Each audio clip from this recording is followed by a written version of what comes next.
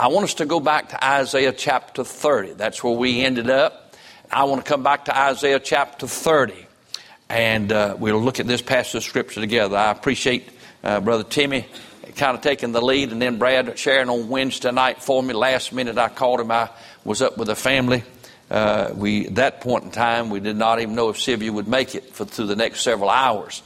And so I just felt like I needed to stay there with the family. And thank you for all those of you here Wednesday night and all those of you who prayed and asked God's blessing. Remind you once again, this book's written 700 years before Jesus ever came. This morning in the opening assembly, Ricky read to us Psalms 22, Matthew, from the book of Matthew. Psalms 22 is written ahead of time before the cross, but it's an awesome depiction of the death of Christ.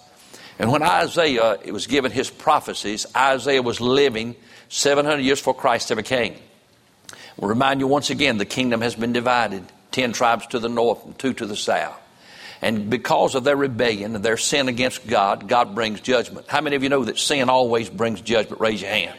How many of you know that for the believer, sin, you don't sin cheaply as a believer. The Bible said God chastens his children. He disciplines us and he chastens us to correct us. But sin has consequences in the life of the believer and in the life of a lost person.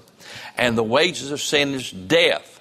And so when you come to this point in your life, like Israel, you might as well expect God's fixing to do something. God is sending the Assyrian nation, raised up a heathen nation that's going to come and take his people into captivity because of their sin. God has an ultimate plan. God's going to work. And what's confronting them now, the southern kingdom, is the fact that this great Assyrian army under the leadership of a man by the name of Sennacherib is approaching them. I mean, the storm clouds are gathering. They're panicky. I mean, they've sinned against God, they've rebelled against God, and they just sense that judgment's coming. And I know that there are people in this building who know God and walk with God, and you have the Holy Ghost of God in you. And if you've got any spiritual discernment at all, you're standing right now where Isaiah stood and where they stood. You sense that judgment is on the forefront for America. If we don't have repentance and we don't have revival, my dear friend, that cloud of judgment is moving this away. And I'll tell you, we need to get warned. We need to be forewarned about it and ask God to grant mercy and ask God for revival and pray that we could see some people saved and that God would give us a space still to repent and to see God do something here in America. I believe you can have individual revival. I believe we can have local revival. Now, I believe God still can do that. God will do that if we'll seek his face. God will do that for anybody who will seek his face and want it. Now, what's going to happen? What's going to happen in this prophecy? They are going to repent. They are going to turn to God. And God's going to grant them mercy. God's going to do a miracle. He's going to send a death angel through the camp of the Assyrians. When they get up in the morning, there'll be 185,000 dead Assyrians. And the rest of the army is going to tuck tail and run. But that's just a short time. Because, you know, isn't it strange that somebody will seek God and pray God when they're tight? And they'll make promises to God. I hear people all the time stand up in this church and say, I've been away from God. I got a fellowship with God, but God did this and I've got back. And they'll be back 2 Sundays in a row. Say amen. I'm going to tell you right now, when God rings your bell, you better answer the phone and you better keep your promises. You better keep your promise. Next time you may not have space to repent. You may end up on the other side. And God may touch you. God may do something in your family that you don't want to have to pay that price. And I'll tell you, listen, let's be serious and do what God wants us to do. Look with me, please, at this chapter. I want to preach to you this morning on this thought. From rebellion to revival. From rebellion to revival. Look in the book of Isaiah, chapter number 30. Woe unto the rebellious children, saith the Lord, that take counsel, but not with me, and that cover with a covering, but not by my spirit, that they may add sin to sin, that walk to go down into Egypt, and have not asked at my mouth to strengthen themselves in the strength of Pharaoh and to trust in the shadow of Egypt. Boy, look at that. There's an exclamation point right there. The Holy Ghost of God put that. And that means when when you studied grammar and you have the period and the question mark, and boy, that exclamation point means for emphasis. And here's a holy God who penned this, wrote this in the Bible. And God is emphasizing and astounded that this people would seek counsel but not of him. And they'd walk down into Egypt. Down into Egypt. Now, why did that so astound God? Because God's the one who heard their cry when he said, bring us out of Egypt. And now they turn right around and they want to go back where he brought them from. And they're going to seek counsel down there. And God says, I just want to put an exclamation point behind that, because it's an astounding thing. Verse 3, therefore shall the strength of Pharaoh be your shame, and the trust in the shadow of Egypt be your confusion. For his princes were at Zoran, and his ambassadors at Hanes. They were all ashamed of a people that could not profit them, nor be a help, nor profit, but a shame, and also reproach. The burden of the beast of the south into the land of trouble and anguish, from whence come the young and old lions, the viper, the fiery flying serpent. They will carry their riches upon their shoulders, upon asses, and their treasures upon the branches of camels, to the people that shall not profit them. For the Egyptians shall help in vain, and to no purpose. Therefore have I cried concerning this people. Now listen, their strength is to sit still. Now I'm going to come back to that thought. But here they are, they're going down to Egypt. They're loading up all their beasts of burden. They're hauling all of their treasures, all their riches. They're going to go down what God's blessed them with in the land of promise. They're going to carry the treasure that God gave them, put it on their camels, their beast of burden, and carry it back down to Egypt and give it to a people that's not going to help them, not going to profit them at all. They're going to lose the treasure, and they're going to lose the help that they think they're going to get. And notice verse number 8. Now go write it before them in a table, and note it in a book, that it may be for the time to come and forever. Now here's the message. He wants us to understand that what's going on in them, as he said in the New Testament, is for our learning, for our admonition. Why do you think he spent all that time writing all the Old Testament? It's for our learning, for our admonition. He said, I want you to put this down. So somewhere along the line in Johnson County, in Benson Grove Baptist Church, there'll be some people that read this and they say, that sounds a lot like us. And it sounds a lot like me. And if God made promises for them, maybe he'll do the same thing for me. And look what he said. Write it down. For this is a rebellious people, lying children, children that will not hear the law of the Lord, which say to the seer, see not, and to the prophets, prophesy not unto us right things, speak unto us smooth things, prophesy deceits. Get you out of the way, turn aside out of the path, cause the Holy One of Israel to cease from before us. Now, isn't it an awful thing when some people say, I don't want to hear preaching? Just quit all that preaching. If you're going to do anything, you preach something smooth, preach something that doesn't bother me. And listen, you tell God to leave us alone. Oh, you say, Brother Billy, I never would do that. I never would say that. But you have. Some of you in this building have said, God, you leave me alone. I'm going to go where I want to go. I'm going to do what I want to do. I'm going to act just like I want to act. And God, you just leave me alone. Well, look what happens, verse 12. Wherefore thus saith the Holy One of Israel, because ye despise my word, and trust in oppression and perverseness, and stay thereon, therefore this iniquity shall be to you as a breach ready to fall, swelling out of a high wall, whose breaking cometh suddenly in an instant.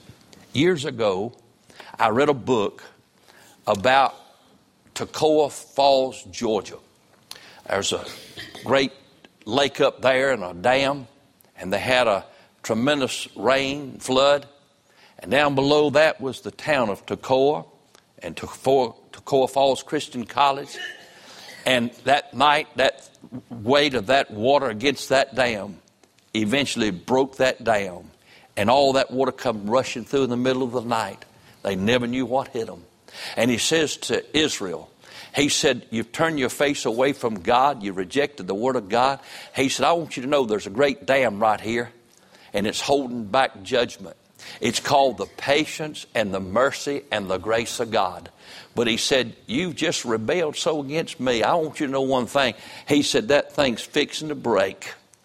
That great swelling, that judgment that's building up, he said, it's fixing to fall on you. And he said, it's going to come suddenly, and it'll come in an instant. Notice verse number 9, and he shall break it as a breaking of a potter's vessel that is broken in pieces. He shall not spare, so that there shall not be found in it, in the bursting of it, a shed to take fire from the hearth, or to take water withal out of the pit. Now, that's a terrible situation, isn't it? He said, I'm gonna break Israel like a potter break a vessel. And he said, it's not going to be just a little bitty breaking. He said, it's going to be something. He said, sometime you might fall and something might split half in two. It might break in quarters. And you can take the handle of that vessel and you at least could take it and you could scoop out the ashes out of the fireplace with it. Or you could just take something where you want to dip some old water out and you dip the water out with it, just a piece of it, a little bit at a time. But he said, you won't be able to find enough of that vessel to do anything with when I get through with it. Now, that's an awful thing, isn't it? This morning in Brother Brad's class, he asked me to go in and talk about the Holy Ghost for a few minutes. And I shared a few way back 2 or 3 years ago, in Bible Institute. One night I had to fill in and teach on the Holy Ghost. And he said I shared some things, 3 C's. I said, I don't have a clue what it was. And I said, sometimes those things, just come in my heart. And I don't even write no notes about them. But he reminded me, and so I wrote a few more down. But here's, I think, what I said. I said, the Holy Ghost will confront you. He's going to confront you. He'll hem you up. He's going to come talk to you from the preacher or through the Word of God or somewhere. He's going to confront you. And when he confronts you, he is going to convict you. He's going to point his finger at you and talk about your need and your heart. And boy, listen, can I tell you something? For a believer, that's not a bad thing. Boy, I want to tell you that nearly about every time I get in a service somewhere where there's a man preaching. In fact, I get under conviction sometimes with my own preaching. Holy Ghost of God speaking. Boy, I love it. I'm glad I can still hear his voice.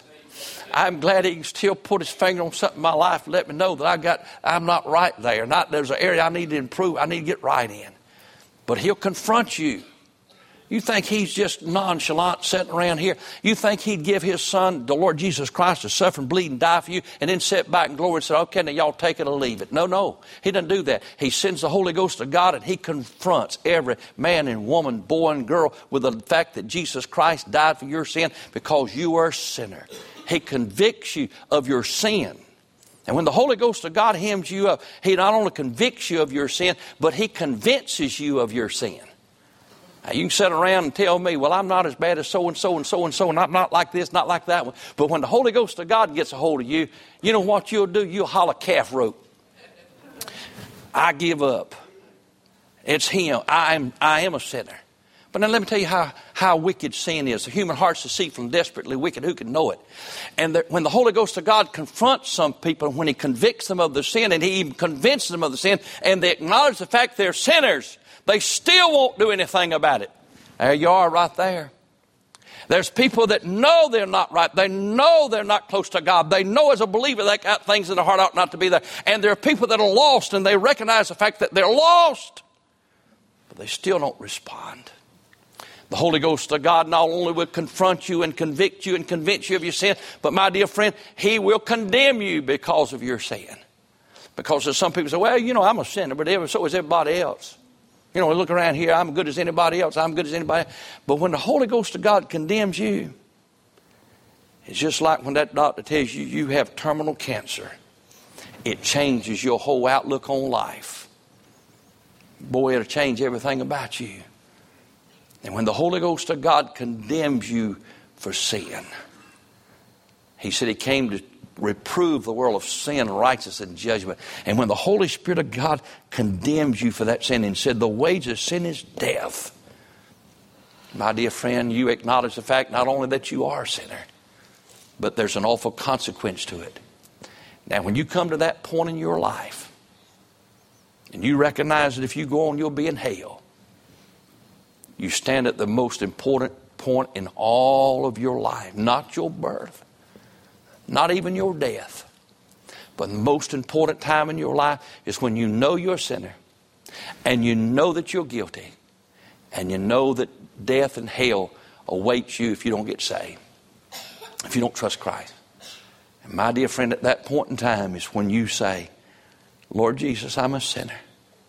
I don't have any hope of heaven. I have no goodness in me.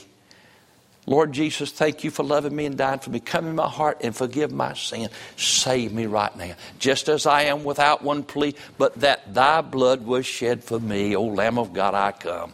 And my dear friend, if you do that by grace, he'll save you. But now watch what happens. If all I could do is get you to the point of being condemned, that's rebellion. But from rebellion to revival, I want us to get to revival. Notice what he says in verse 15. For thus saith the Lord, the Holy One of Israel, in returning and rest shall ye be saved. In quietness and in confidence shall be your strength, and you would not. They would not respond. Now, I'm going to leave off the reading there, but we'll get to revival in a minute. But he said right there's the key to it. It is returning. Will you bow with me? I want to pray again. Heavenly Father, I pray the Holy Ghost of God. God, already what you spoke to our heart about, our Father's enough that God, we ought to be around the altar already. But God, I pray you'd make this real to hearts now in Jesus' name. Amen. I want you to notice, and I'll be just real quick here. Notice it, the hindrance to revival. What is it keeps us from having a revival in churches across America? Thank God for a little spark here and a little spark there. Notice what he said about this crowd. Number one, they have a misplaced trust. They've got a misplaced trust. We put on our money in God we trust. That ain't a bit more true than nothing in the world. Not in America. They have a misplaced trust. Here's the God who they were in bondage down in Egypt. They cried out to him for mercy, and God sent Moses and delivered them out. Came down to the Red Sea, and they couldn't get across the Red Sea. And he said, stand still and see the salvation of the Lord. Held up that rod and opened up, and 3.5 million Jews walked across on dry ground. Pharaoh and his army come behind them, turned the water loose and drowned the whole outfit. Same crowd. Same crowd that wandered around the wilderness, and he fed them with manna from heaven. I mean, God rained down angels' food. Same God. They couldn't feed themselves, and God fed them. God delivered them. God brought them through the Red Sea. God fed them manna. Came down to the river Jordan, and same thing. Boy, priest bearing that ark put his foot in that water, opened up, and they go across. They said, and when God opened up, when they come across, God's a great God. God's a great God. God's able to do exceedingly abundantly all that we're able to ask or think. But you know what? Here's a group of people who've experienced so many things like that. And yet, you know what? They rejected God. They rejected God. They began to trust other things other than God. And it's a sad thing that people who have experienced so many wonderful things at the hand of God, when they couldn't help themselves, after a while get where they trust other things. Misplaced trust. And the church today can't have revival because of misplaced trust. Used to, we didn't have nothing. All we could do is seek God, beg God for the power of the Holy Ghost. But now we've got all kind of technologies. We've got, we got all kind of program. We got this, that, and the other. And churches across America don't have to trust the Holy Ghost. Truth of the matter is, he is omnipresent. But most religions could go right on without him. Don't have to have him. Don't have to have him. They trusted falsely. And notice it says they walked back down to Egypt. And they have not asked counsel of me. Misplaced trust. I mean, first person you ought to go to is the Lord. He said in Isaiah, come now, let us reason together. Though your sins be as scarlet, they shall be as white as snow. But they wouldn't go to him. He could wash them. He could clean them. He could get them right. But they don't trust him. But not only hinders revival is misplaced trust, but rejection of the Word of God. Look over verse number 9. This is a rebellious people, lying children, which will not hear the law of the Lord. Which say to the seer, see not, to the prophets, prophesy not unto us right things, speak unto us smooth things, prophesy to see, get you out of the way, turn aside out of the path, cause the Holy One of Israel to cease from before us. Oh, listen, he says in verse 12, wherefore thus saith the Holy One, because ye despise this word. Oh, listen, people, the reason God's people can't have revival, reason of revival in church, not only misplaced trust, but a rejection of the Word of God. You know, it's not in the last days that there's not going to be preaching. I know there's going to be good preaching in the last days. You say, Brother Billy, don't you see all these false prophets? I know that, but also know this. God's not going to leave himself without a witness. Amen. And the famine in the last days is not of preaching the Word of God. It is hearing the Word of God. Isaiah was right on target, but they just wouldn't hear it. They wouldn't listen to it. I don't mean hear it audibly. I mean hear it in their heart. And my dear friend, he said, if my people which call by my name will humble themselves, pray, seek my face, turn from their wicked way. People won't hear the Word of God. So many people won't. I'm glad that anywhere anybody will hear it, God will do what he said he'd do. I mean, God to keep his word. Will you hear it? Will you hear it? Why don't you let God bless you? Why don't you let God, if you're lost, why don't you let him save you, forgive all your sins, give you a home in heaven, take away all your sin. Thank God. What is wrong with that? What kind of deal is that you don't want that? Hey, how about God's people? He said, if you'll walk with me, seek me first, I'll add all these other things to you. Why in the world don't you hear his word? Why don't you hear his word? He that soweth sparingly shall reap sparingly. Why don't you hear his word? I mean, people just, they don't want to share. They don't want to give. But he said, listen, if you'll give, I'll give unto you. Good measure, pressed down, shall be an add to your soul, to you. Listen, God's word's still true, but we won't hear it. God's people even won't hear it. But listen, my dear friend, that misplaced trust and rejection of the Word of God, not willing to hear the Word of God. He said they were a rebellious people, lying people. But not only did they reject the Word of God, notice in verse number 11, he said, get you out of the way, turn aside out of the path, cause the Holy One of Israel to cease from before us.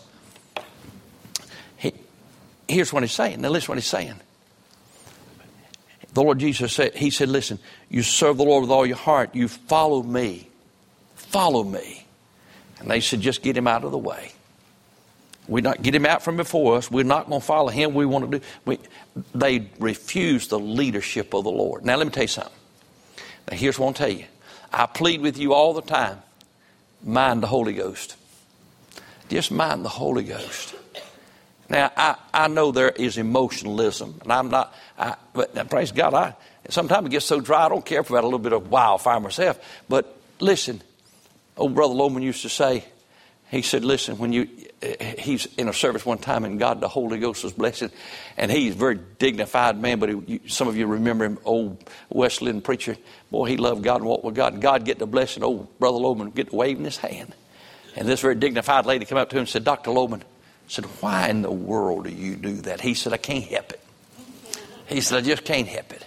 He said, God just blesses me. Throughout the Word of God, those who God touched, the Bible said they lifted up their hands, lifted up their faces, and they raised their hand. He said, you know what that is, honey? And she said, no. He said, that's a lightning rod. And he said, you'd raise yours up, but you're afraid you're going to get struck. Can I tell you something? Worship it. God's people ought to worship him. God's people ought to worship him. And he said this. He said, I'll hear and answer your prayer if you'll seek his face and pray. Yes, pray. Oh, listen, they reject the Word of God. They're rebellious people. They've gone out. They said, God, we don't want you. Just let the Holy Ghost of God lead you. Obey him. Now, sometimes people sit around and wait for a great big thing to happen for God to lead them. I'm talking about God leading you in every little thing. When you begin to see him lead you in little things, I mean, just when you mind the Holy Spirit and just something real simple, what a difference it'll make. What a difference it'll make. Brother Timmy was sharing with me about a situation where he was at, and something come up, and he and his wife had a real need. It's when he was pastoring. And he got out, and they prayed that morning with Melania, their little girl, and said, just a matter of time, there's a knock at the door. And one of his members come by and said, preacher, said, this morning I was a praying, and said, God, the Holy Ghost spoke to my heart, said, I want to give you something. And he said he gave him a little envelope and left. And it's exactly what they needed, with a little bit extra thrown in. Now, you know who got blessed? Everybody got blessed. The fellow who minded the Holy Ghost, Brother Timmy and Wendy, and Melania, that little girl, saw God's hand work just that fast. God still does that. Now, whichever end of that you're on, whether it's God moving on your heart to pray, whether it's God moving on your heart to do something for somebody else, or to speak a word, you'll never know what the Holy Ghost of God's doing. I shared this, maybe some of you remember telling about Homer Smith. Old Dr. Homer Smith up in Chattanooga, Tennessee, was pastoring over in Rossville, Georgia. He had this old fellow boy, he'd witness to him, and the man wouldn't get saved. And he was in the hospital, old man's in the hospital, right at the point of death, he thought. And Homer said, he's in the middle of the night. He said, the Holy Ghost, God woke him up and said, you go to the hospital and you witness to old so-and-so. And Homer said he got out in the middle of the night, said he felt like sure that was it. God's leading him. Old man's going to get saved. And he said he got his clothes on, went down there, went to that man's room. He was sleeping sound as a log. I mean, just dead to the world. Homer said I went in and had to shake him, wake him up. He rolled around, batted his eye, and he said, preacher, what in the world are you doing here? He said, God, the Holy Ghost sent me here. God wanted me to come in here and tell you how to get saved. He said, well, go ahead and get at it and get over it and get out of here, because I'm going to go back to sleep. And Homer said, man, if God, Holy Ghost, if you're dealing with him, he don't know it yet. And he took the word of God and talked and clearly explained how man's lost and on his way to hell, how you get saved, how you be born again by the grace of God. And he said he went through the whole plan. And the fellow sat there, and he ain't been not a bit under conviction. I ain't felt nothing. And he said, sir, I've obeyed God. Don't you want to trust Christ now? He said, preacher, I appreciate you coming. He said, but no, I don't want to get saved now. He said, are you sure? He said, I don't care. He said, preacher, I appreciate you caring about me, but I don't feel a thing in the world. And Homer said, boy, he prayed, and he said he never felt so defeated in all his life. Felt like he missed God 1,000,000 miles. And he said he turned around and went out of the room. When he opened the door, said there's a little nurse standing there, and she had a chart in her hand, and she was just crying, tears falling out on that chart, and said, honey, you all right? She said, I am now. She said, preacher, all night long I've been under conviction, walking up and down these halls. And she said, I don't know what in the world to do. And she said, I come by and I heard somebody talking in the room, and I come and I listened. And tonight, God, the Holy Ghost spoke to my heart and showed me what I needed. Preacher, I just asked you to come in my heart and save me right now. You don't know what God's doing, but you've got to learn to mind him. Don't get out of our way, Holy Ghost. Get out of our way, Holy One of Israel. We're going to do what we want to do. But if God's people had ever learned just to mind the Holy Ghost, what a difference it'd make. We'd have real revival. Can't have revival if you reject the Word of God. Can't reject the Bible if you trust in other things other than God. Can't have revival if you don't want the leadership of the Holy Ghost. You got to mind the Holy Ghost. Oh, listen. How do you get revival? Oh, listen. The awful results of rejecting revival, the road to judgment. He talks about all that. I want to get on past that. And we've seen it now in the age we're living in. The results of rejecting the Word of God. The results of trying to do things our way and the world do things their way. But there is, my dear friends, a blessing in this path. I won't have time to deal with you. No, I'm not going to finish. But now watch. It's so simple. It's so simple. It's always been that way. Look at verse number 15. For thus saith the Lord God, the Holy One of Israel, in returning and rest shall you be saved. Now, he goes on and said they won't do that, but there's coming a time they will. And notice what it says, verse 18. And therefore will the Lord wait, for he will be gracious unto you, and therefore will he be exalted, that he may have mercy upon you. For the Lord is a God of judgment. Blessed are all they that wait for him. And then he goes on and he says in verse 19, For the people shall dwell in Zion at Jerusalem. Thou shalt weep no more. He will be very gracious unto thee at the voice of thy cry. When he shall hear it, he will answer thee. How many times is it given to us in the Word of God? You can't have confidence in other things. You've got to heed the Word of God. You've got to mind the Holy Spirit. And he said, here's the key to it. Number one, return. I mean return. That word return, same thing as repenting. Turn from your sin, turn to the Savior, come to him. For the church, for the believer, you return to him.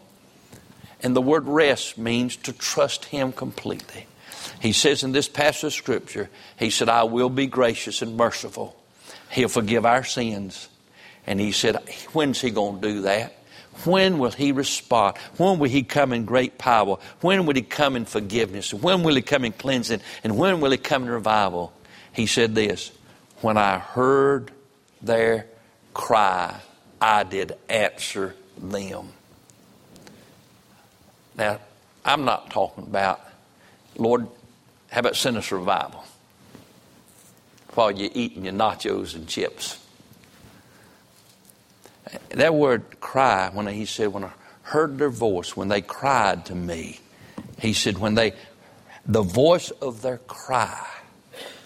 Now, that word cry is an interesting word. It doesn't mean, Mama, could I do this? Or Mama, can I do that? Or Mama, will you help me pour milk on my cereal? That's the cry of somebody that's in desperation. Somebody that has got wounded and can't help themselves. Somebody that's entrapped and can't free themselves. That's somebody who's in great peril, great danger, and they cry in desperation for fear of their very life. That's what kind of cry that is. That's the cry of folk who said, God, if you don't help us, we're in a mess. That's the cry of people who genuinely want God to do something for them. God will do that for you. He'll save anybody who knows that they can't help themselves. He'll save anybody who knows they're lost and on their way to hell and they're going to be saved. And he'll do that for any church and any group of people who say, God, we can't help it. We can't help ourselves. But God, we will return and we'll rest. We're going to trust you. We believe you can. And listen, watch this. Look in verse number 7. For the Egyptians shall help in vain to no purpose. Therefore have I cried concerning this. Now watch. Thy strength is to sit still. Now what does that mean? Does that mean that God don't want us to do nothing? No, it means this. Here comes this massive army of the Assyrians. They can get all the Egyptians they want. They can get their guns out. They can polish them up. They can get all their sticks and knives they got. They still ain't got a chance. But he said, if you want real victory, just like when you got ready to go across that, when he said, stand still and see the salvation of the Lord. He said, recognize this, that the greatest misplaced trust in the world is not your misplaced trust in Egypt or counselors, but it's when you trust in yourself to get the job done. He said, if you'll just let me do it, I can do it. But you got to sit still and see the salvation of the Lord. Come to that point when you say, God, you've got to do it. I'm willing to do anything you want me to do. But God, I'm going to just sit still and see the salvation of the Lord.